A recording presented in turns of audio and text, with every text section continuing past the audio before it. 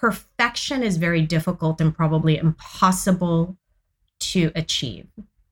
So let's go for not necessarily perfect, but let's go for amazing, right? And what that assumes underneath it is that we are putting in the work. We are going to put in the grind, the effort, the passion, and the energy to be better than what we were before, to elevate ourselves, and to set ourselves at a really high bar so that by bettering ourselves, we actually exceed others. Hi, I'm Jubin, business development and go-to-market operating partner at Kleiner Perkins, and I'm really excited to bring you this episode of Go-to-Market Grit, a show that interviews amazingly successful sales and go-to-market leaders and explores how they operate, think, and deploy grit every day in order to build world-class teams. And now, on to this episode. Mar, welcome to the show. Thank you. How you doing? I am good. I am really good. I'm excited for this. I like to start these things off. It sounds like you've listened to a few of the episodes, so you know the deal. I want to read your background back to you, and please fill in any blanks. Deal? Sounds great. Okay. You got your degree from Cal State San Francisco in international business and honors. Then you went to do business development at a law firm, Arthur & Anderson, for 3.5 years. You then went on to AT&T and were a sales executive there.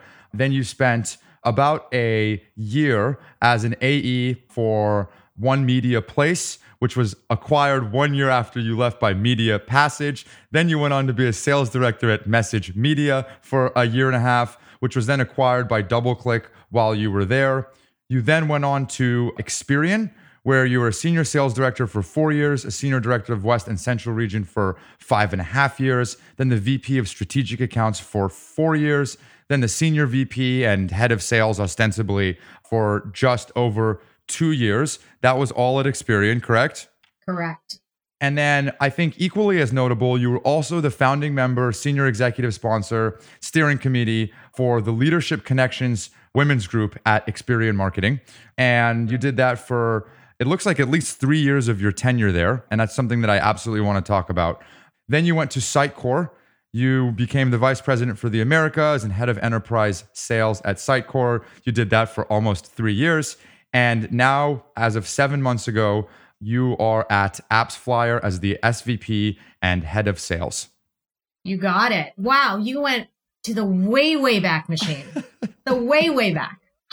Some guests are like, oh man, I didn't like that. You made me feel that was a long history over a lot of years. We feel old. Oh my goodness. Yeah. Did I miss anything? I don't think you missed anything. It's literally since AT&T, you've been in online media and advertisement. Is that right? Got it. Yes. Digital marketing, as they used to say, marketing technology, as we now say. Yeah. And so, look, there's a couple things that I want to talk to you about. In sitting in bed doing some research last night, I came across your Twitter, I came across some of your background, and there's some things that I absolutely want to dive into you and what makes you you, and I think what makes you a phenomenal leader. And one of those things is what's it like to be a woman in sales. Another is talking about building a comprehensive go-to-market strategy, what that means. Before I dive in, so you were at Message Media for 1.5 years. And then DoubleClick acquired them while you were there.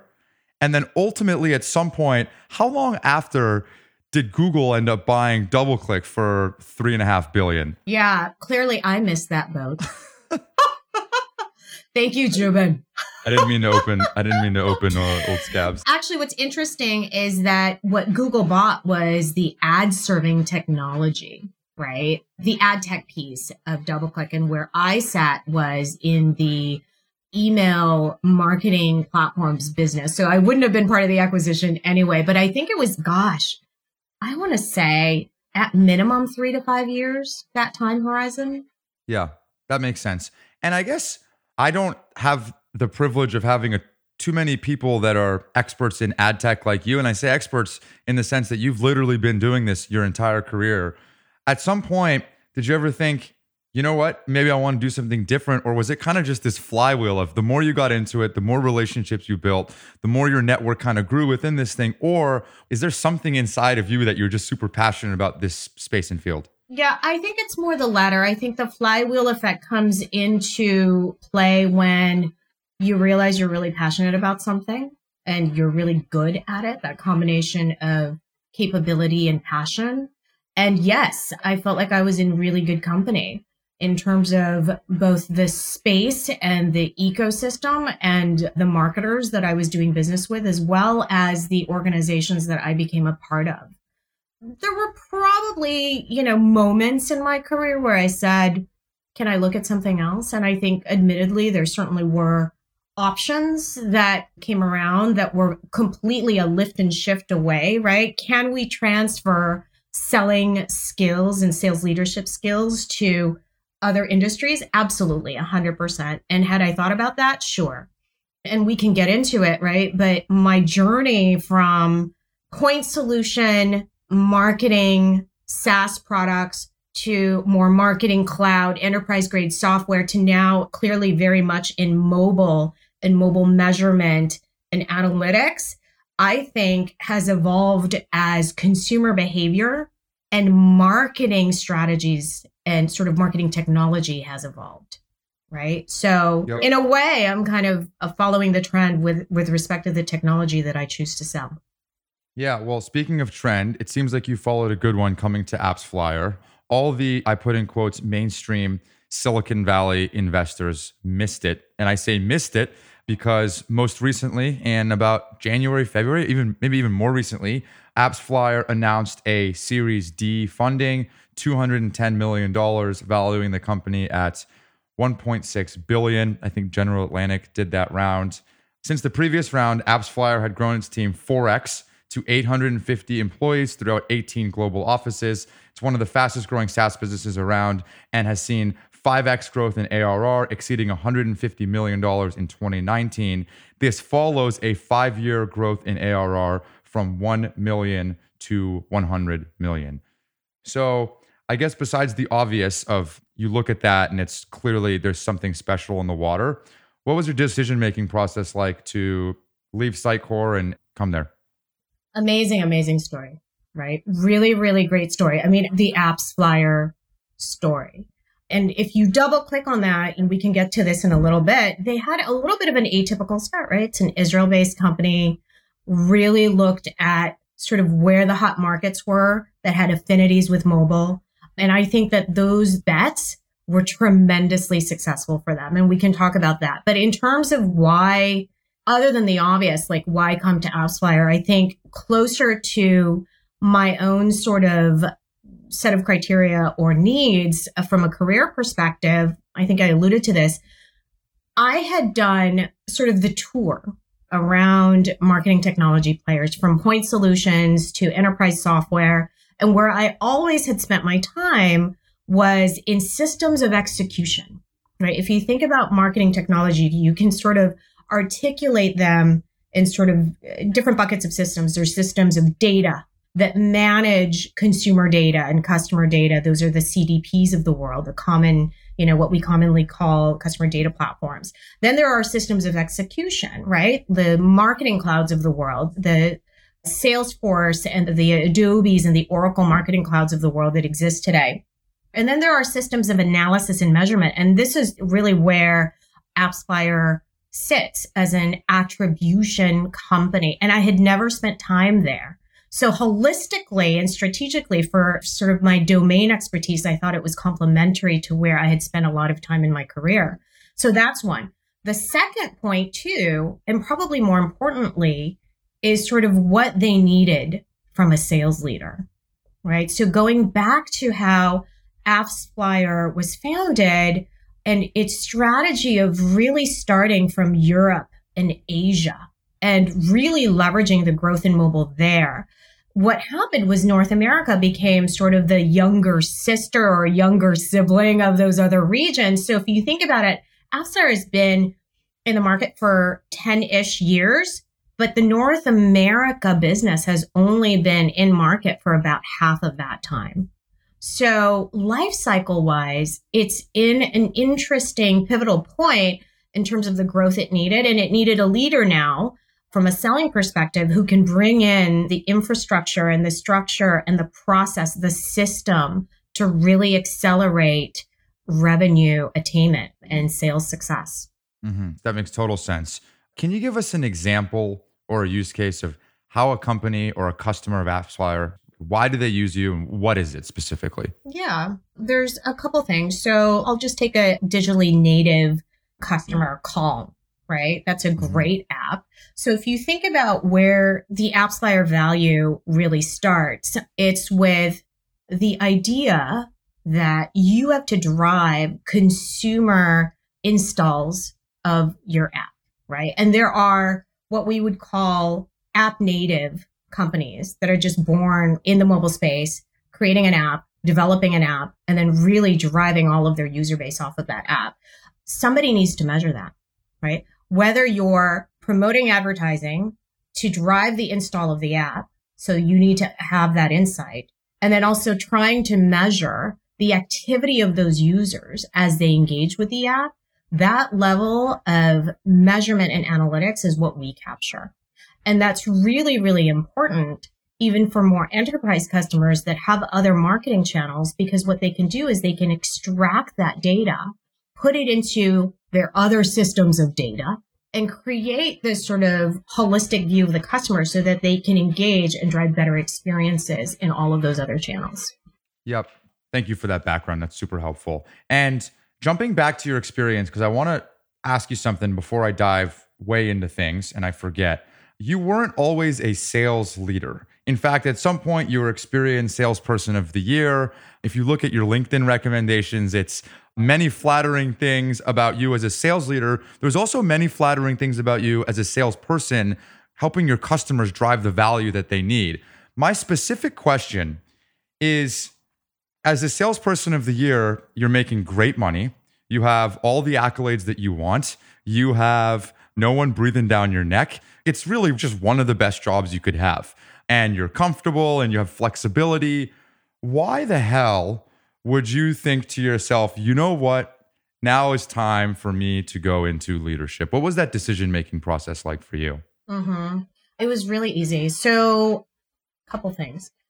I think sales was really my calling to begin with. I was incredibly natural at it. And when I describe sales to people who are not familiar with it, I usually say it's sort of an art and a science. And I know that in a previous podcast, you guys talked about, I think it was with Carlos, the science of sales. But in my mind, sales is first an art. And it was really, really, really good at the art. It became very natural for me to engage with people, to really talk about their business. I was curious about my customers. And I think that's the first really great tell of a wonderful seller is somebody who understands how to listen, to extract information and to be naturally curious and not just needing sort of a platform to spew out their own knowledge, right? It's not, you have to be somewhat non-self-serving to be really good at sales. So it came natural to me. And then up to the point where I was given this wonderful accolade. The Salesperson of the Year award at Experian means you are the top sales professional in a sea of 800 people in a $5 billion organization. So that was quite an accolade. And I remember, this is going to get to your question, I remember my president at the time coming to me going, wow, Mar, this is your Sports Illustrated cover. So you know what this means? This means you've got to go a completely whole nother level now, or this is the end for you. This is the end. And then a year later, I was promoted. So that awakening around what do I do next? It just came really, really natural. It just became sort of the natural progression of what I wanted to do with my career. And I think when you have high achieving, highly ambitious people, you seek that next level, maybe sometimes before you're even ready. And I just knew that I had done what I think most people had accomplished in sales and what I wanted to do in sales. I ticked off all the boxes. And so I needed a new challenge. And that's when I raised my hand for a leadership role. That's a great story. Thanks for sharing. I think I make it seem like this really hard decision at the time. Like it is a very natural thing. Like that's happened to me before as well. Last startup I was at, my first full quarter ended up having great success and doubling the logo count of the company and hit my quota. So I had 3 quarters of accelerators. And my boss came to me and he said, what do you want to do? You have an opportunity to really make some money, or you could basically be the poster boy to go build this team, right? You can talk about your success and then we can plant that success flag in the ground and talk about it's such a great recruiting angle. And it was so obvious for me. Of course, that's the next challenge for me. That's exactly what I want to do. And it was barely a decision. It was just very natural. Okay, this is exactly what I want to do. Yeah, exactly. 100%. Okay, so in June of 2020, Apple made an announcement that they're updating their iOS 14 platform, which is changing their IDFA rules where they basically get rid of Apple attribution. And so I'm probably butchering this because this is obviously not my world, but IDFA is identification for advertisers, if I'm not mistaken. And basically, not to oversimplify it, but this is a very, very key part of the way that AppsFlyer leverages the Apple technology in order to provide attribution for your customers. Is that fair? Absolutely. Okay. So if you're a customer, you would say, well, golly, it's going to be harder to advertise if we don't believe that you can effectively measure the results of our ads. And so there's a big uproar in the industry or whatever. People are just trying to figure out what does this mean and what's next. And to quantify the problem, there's actually 2 times the amount of Android users in the market, but iOS spend is 2x as much. And so if you start to dilute the spend on iOS, it becomes a real predicament. You guys, when you read articles, AppsFlyer is quoted as having a lot of the statistics, and you're clearly the central player in a lot of the things around IDFA. And so I would love to hear your perspective on how does the business think about it? How do you think about it? And how do you respond? And, what's next? Yeah. I think, if you look at what Apple is doing, it's very clear. It is about consumer privacy. And this is an age-old theme that you see with any sort of marketing technology. It is all about protecting the consumer, and it's ever more the number one agenda in many of the big players in the marketing tech space and in the tech space generally, right? But my lens is very specifically to marketing. And look, we agree. We absolutely agree. And privacy has been one of our key strategic pillars at AppsFlyer in terms of where we see our business and what our responsibility is to the ecosystem. So we wholeheartedly support Apple's decision. I think the appropriate response, and while I will share this with you, I think it's important to note that this topic is very, very fluid. But our position is this: attribution will continue to be a mission critical component of any marketer after IDFA.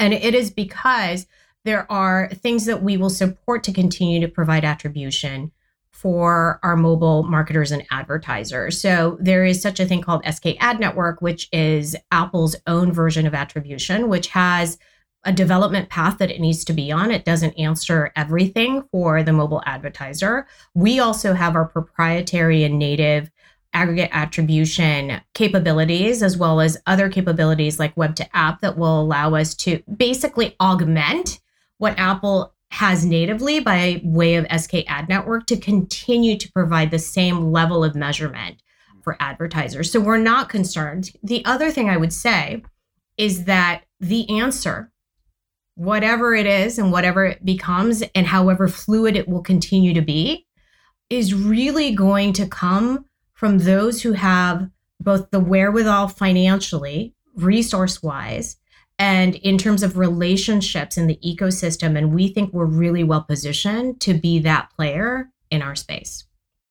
And so how does this work in practice?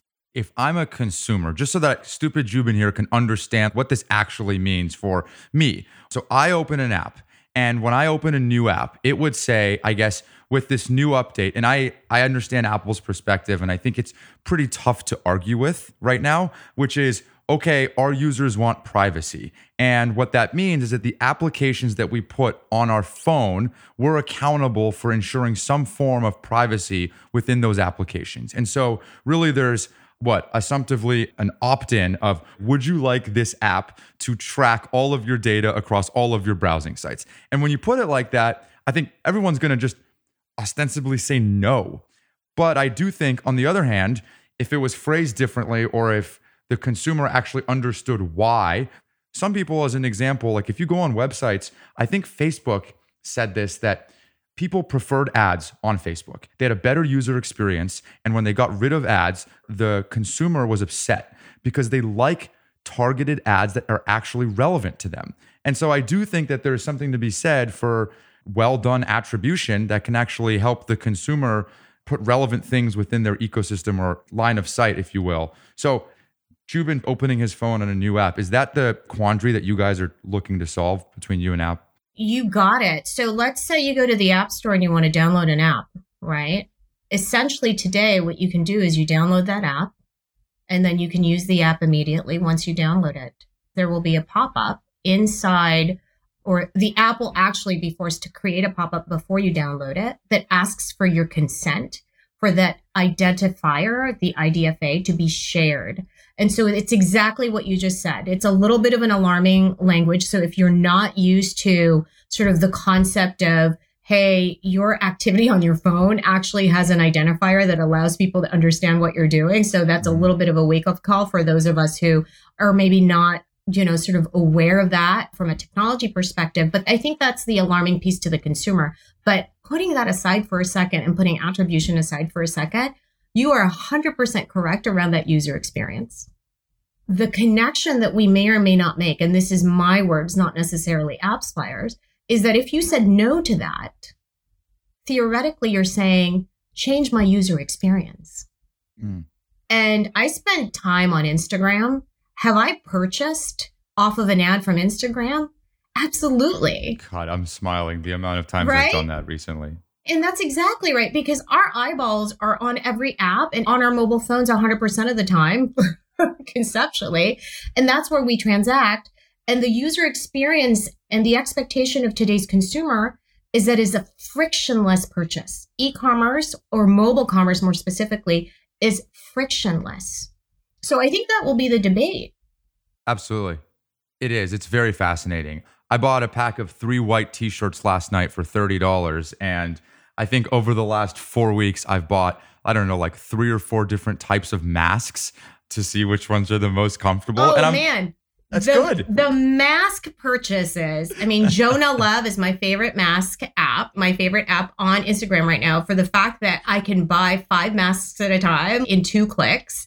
And we did a fun little gag gift for one of our sales ops guys in my last company, where we ordered and put his face on a bunch of Divvy Up socks, and everyone showed up at our kickoff with custom Divvy Up socks, all 100% made through, an Instagram downloaded ad. So, hey.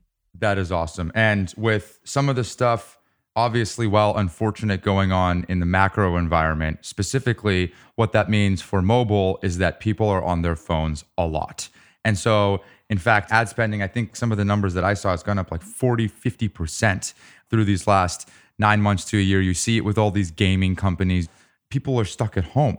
But, in the meantime, we're stuck on our phone. And so this advertising spending has started to go through the roof. Is that right?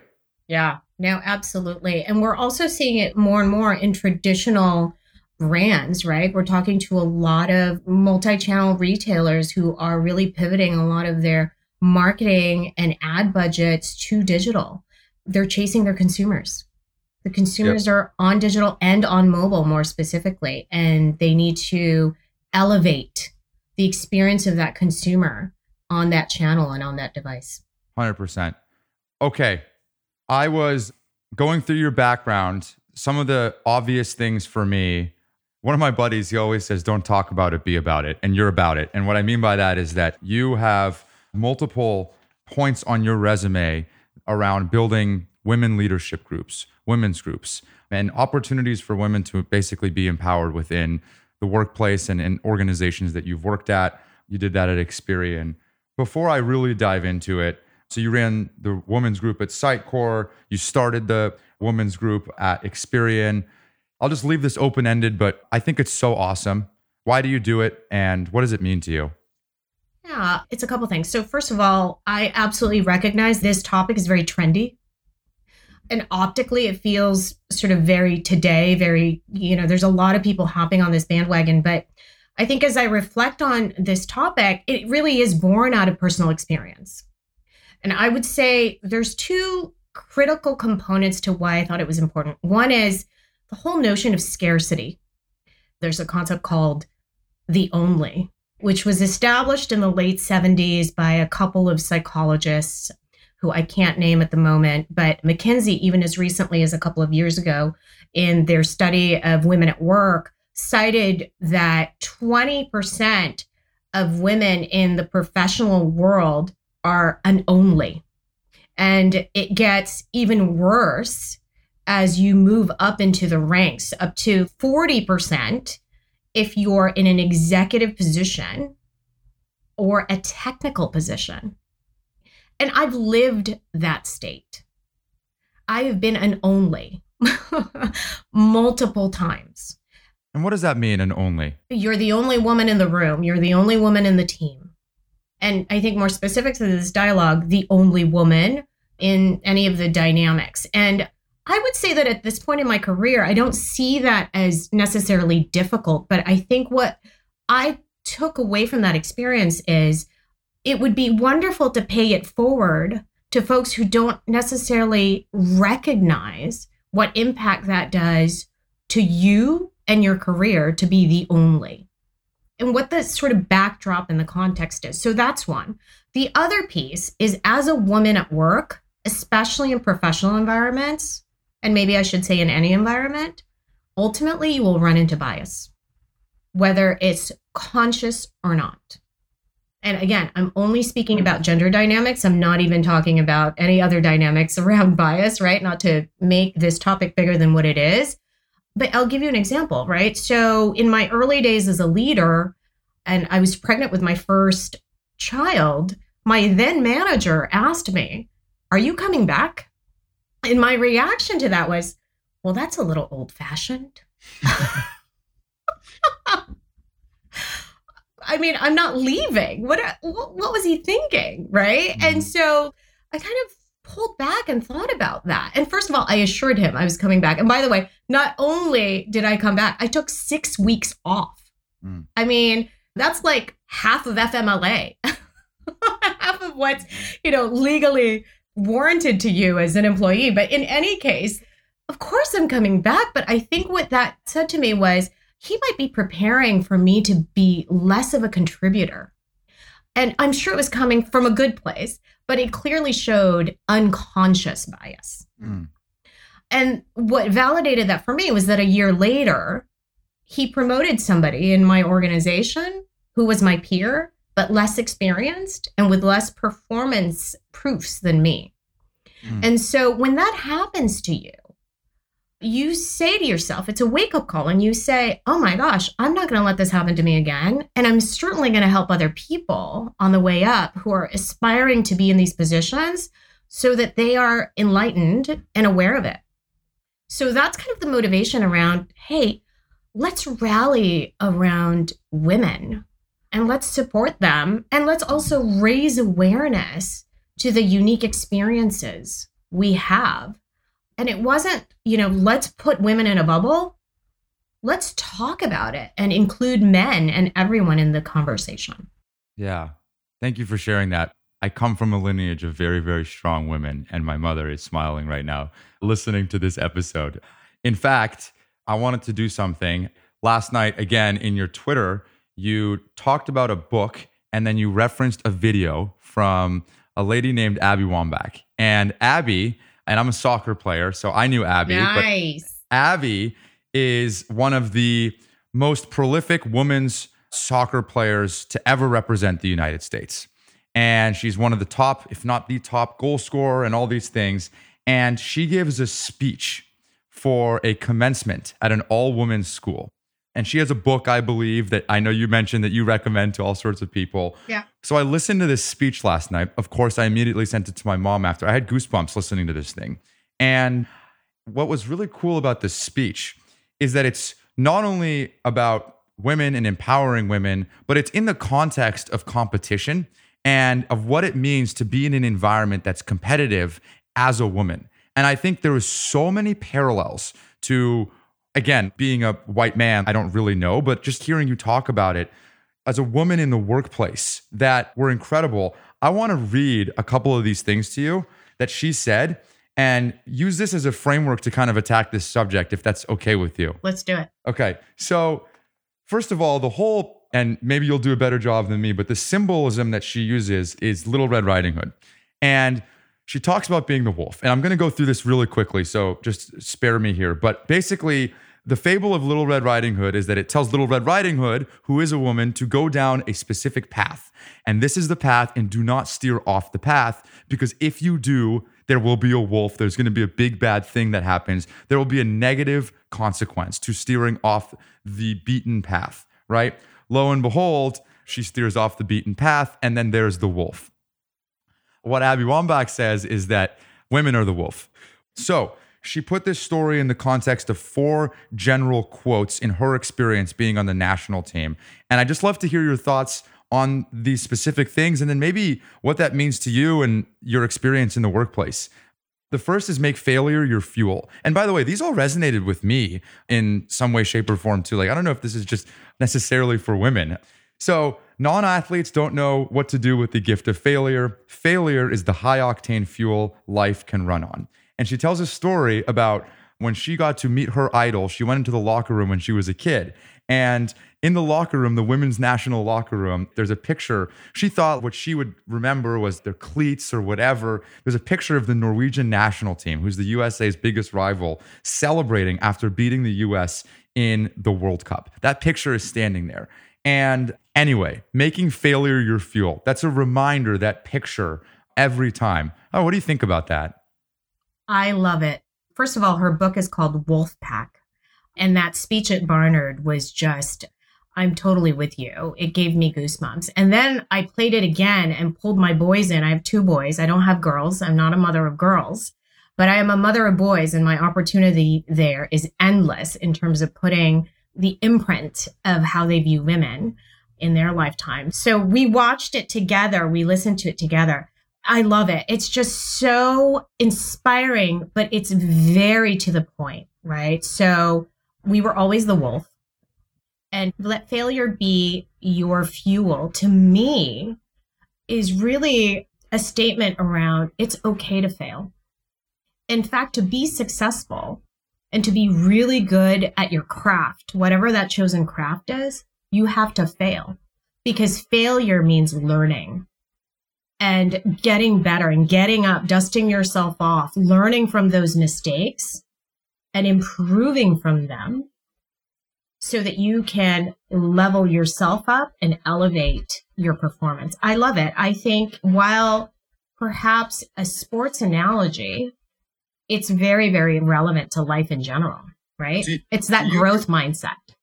How do you give your team permission to fail? Does it ever feel good? Do you ever feel like you can give a competitor the permission to fail? They're just going to be like, Mar, what are you talking about? I don't want to fail. And you say, no, well, it's okay. I know you're not trying to, but if you do, we'll get better. Yeah, absolutely. It happened a quarter ago, right? So one of my best sellers, one of my high potential employees, came off of a huge deal, huge, massive. Not only could it have been massive for him and his year, but definitely a hallmark logo, if you will, for the business. And they essentially chose someone else. We misfired. My immediate response was not to panic and certainly not to sort of wallow in that loss, but to tell him, you're not going to win it all. You just won't. That's reality. But what can we learn from this? And you know what? He turned right around and he won the next major logo, the next even probably larger deal. And it's even more significant for AppsFlyer's history and future, the next deal that he won. So super cool. Number 2, lead from the bench. So what she was talking about was that during her last World Cup, her coach came up to her and said, Abby, you're not starting. She's like top 3 to 5 greatest ever women's soccer players. Coach told her, you're not starting in this World Cup. And she said it hurt. And basically her point was that if you're not a leader from your bench, don't call yourself a leader on the field. Either you're a leader everywhere or you're a leader nowhere. And she said something that was really cool. She said, the fiercest leading that I've ever seen is between a mother and child. Parenting is no bench. It might just be the big game. It was really just like so cool. I thought about this one more and I thought, okay, there's been times where people have been promoted above me that I felt like weren't deserving. And I just thought that is really hard to do. And it really is a true testament to yourself as a leader and yourself as really a team player. So I don't know, any thoughts on that? Yeah, lots of thoughts. First of all, I agree parenting is the big game. And you have to model the behavior for your children as well as your teams, right? That's sort of my belief. Leading from the bench is one of those things you can demonstrate that says you are a true leader. You do not have to be always up front. In sales, we talk about leading from the front, right? Modeling the behavior, taking it on, taking it with the team. But sometimes, and oftentimes, you're part of a very, very capable organization. At AppsFlyer, I have many peers that are equally as capable, if not more capable than me, depending on the domain and the subject matter expertise. It's okay. It's okay to be a supporting cast. It doesn't take anything away from you, your ability, and your credibility. It's actually really wonderful to be behind someone and to support them and to be the person that says, whatever you do, I got your back. I don't have to shine all the time. This is teamwork in its very foundational definition. Team sports, right? Very, very important. There is no I in team. We win together, and frankly, we also lose together. But there is no sacred cow in a team. There shouldn't be. And I think Abby learned that the hard way because she was always in the front, the overperformer, the captain, right? All eyes on you. And it's really hard to say, I'm going to be on the bench. I'll go back to my example of when I said somebody got promoted when I felt like I was more deserving and more ready and more experienced. And it really took me a while to get over that. I think had that happened in my career today, I probably would have reacted differently. But it is those things that you learn when you say, you know what? Okay, so I'm not the one, but I am going to continue to be really great at what I do because I'm passionate about it. And frankly, I love it. And I will continue to outperform myself and others and be vocal about what I want, and it will come. Number 3, championing each other. So she says when you score a goal, we're not necessarily celebrating the goal. She says we're celebrating every sprint, every doubt, every failure. And I think the point that she made is that there's a shared experience that happened. And that shared experience might be being a woman. That shared experience might be being on a team where you were doing all the windmill sprints. You felt all the pain together, but ultimately all boats rise with the tide. And you can't do it unless you do it together. Yeah. And I think if I remember correctly in that chapter, she talks about how when she scores, she points at other people. She points at her teammates. She points at the coaches. It's about them, not you. It's you. It's us together. It's celebrating each other. I think those are such great lessons. In my work and in my work language, it's all about being grateful for the team around me. Because I wouldn't be as effective if it wasn't for that team. And it's not just my own team. It's the team that supports my team. It's the cross-functional leaders. It's my leaders. It's the people below. It's everyone, right? Sales is foundational to a company's success, but sales doesn't happen in a vacuum. So it is about pointing at others and recognizing their contribution and shining light that probably otherwise wouldn't get that recognition. And I'll just add to this because you can tell I'm really passionate about it. I appreciate that she says this, and this is one of the major sort of tenets of her philosophy, because oftentimes women are each other's worst enemy. And I've experienced this firsthand. And again, another contributing factor to why I thought it was really important to bring women together in an organized way. Because otherwise, in that scarcity, this is another theme that Abby talks about. When there's not a lot of space for you, women, you fight for that space. When in fact, you should celebrate each other. And whoever gets that spot, whoever sits at the table, whoever gets the role, that's a win for all of you. Totally. And I love how passionate you are about it. And you don't just talk about it, you are about it. Okay, last one, demand the ball. So she shares a story, and I'll go through the story quickly, but basically it was practice and her idol was playing with her and she was the best person on the team. And that person was kind of the team captain and said she was coaching the team on passing and doing all the things. And at some point, it got to the point of the game or the second half where she realized as a leader that she needed the ball. And in order for her team to win, she had to demand the ball. Give me the ball. And Abby says, give me the job. She starts going off on demand it. It's yours. You've earned it. Any reaction to that? I think at this point in my career, demanding the ball is just natural.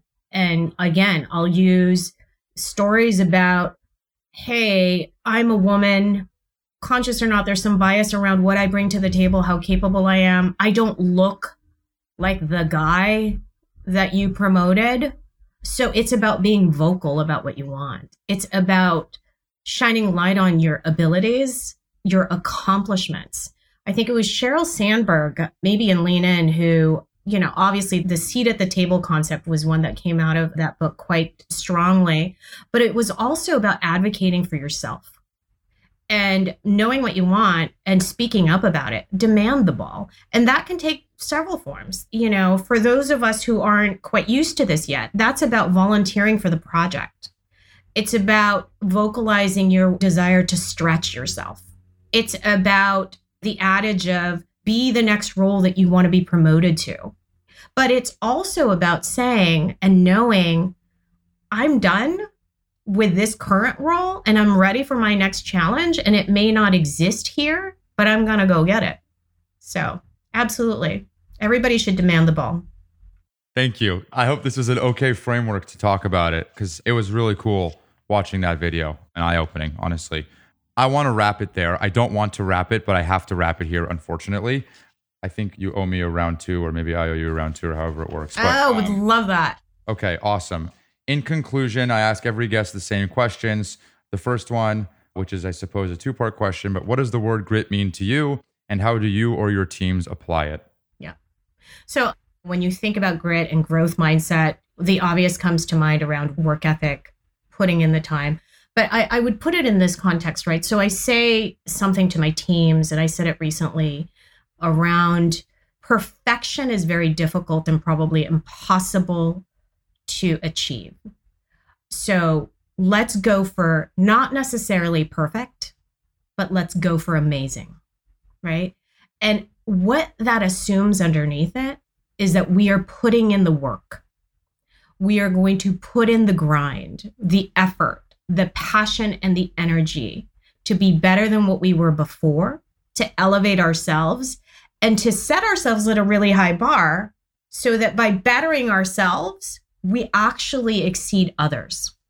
But that's all about the work. It's all about the work. And grit to me is the grind. Like, put in the effort, put it in, and look for continuous improvement in yourself, and you will achieve that. And you may never, ever achieve perfection, but you can be pretty amazing.